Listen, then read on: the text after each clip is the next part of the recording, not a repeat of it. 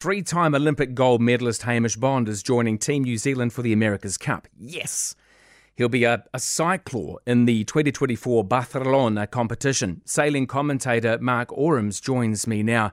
Now, Mark, this is pretty incredible. What would make this good man go from cycling to sailing? He's clearly very talented.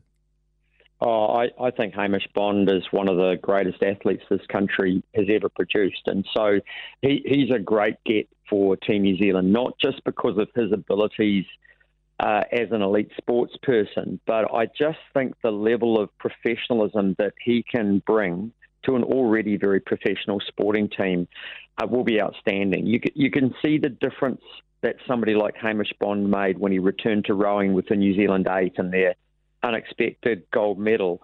And that while it was an 8-person effort with a coxswain as well, Hamish Bond was absolutely key to turning that team into a world beater in a very short period of time. So, he's a fantastic athlete. He's a great team player. He has a fantastic attitude, particularly towards training and bringing the best out of people around him. And that's the full package that Team New Zealand would have seen in appointing him to their team. He's clearly very gifted. He really is set to be a key asset for Team New Zealand, isn't he? Oh, no question. And the role that these cyclists play, yes, it's about the grunt that they can provide around the racetrack. But one of the key assets that Team New Zealand always look for is a good fit. So it's not just the body that you have and the ability to produce the sort of hydraulic fluid they need through the cyclors that they'll have on board. It's also about the team dynamic, and that's something that's always been at the heart of Team New Zealand ever since it was formed by Sir Peter Blake back in the early 1990s. So they will have also assessed for Hamish his fit with the team, and they obviously see in him a person who has both maturity and the ability to fit in and enjoy and create the fun atmosphere that's always been a really important part of Team New Zealand's success. Mark, what sort of adaptations will Hamish Bond have to make to prepare himself for cycling on a boat?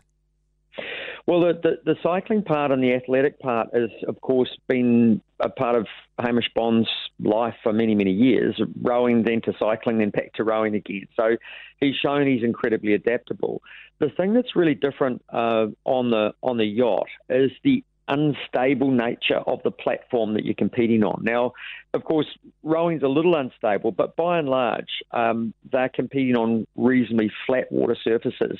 Whereas these foiling yachts that they use in the America's Cup, the acceleration, the G's through the turns, the potential nosedives and crashes off the foils, all those things mean that you are extending yourself to your maximum output as an athlete, but you're doing so in a very unstable environment. And that's something that's quite tricky to get used to. Yeah. So time on this won't just be time in the gym and training. It'll actually be time on the water, sailing with the team, these incredible yachts. Mark, it's so good to catch up with you and your expertise as well. Really good news with Hamish Bond there joining Team New Zealand. Mark Oram, a sailing commentator and professor of sailing at the AUT, thank you so much for your time.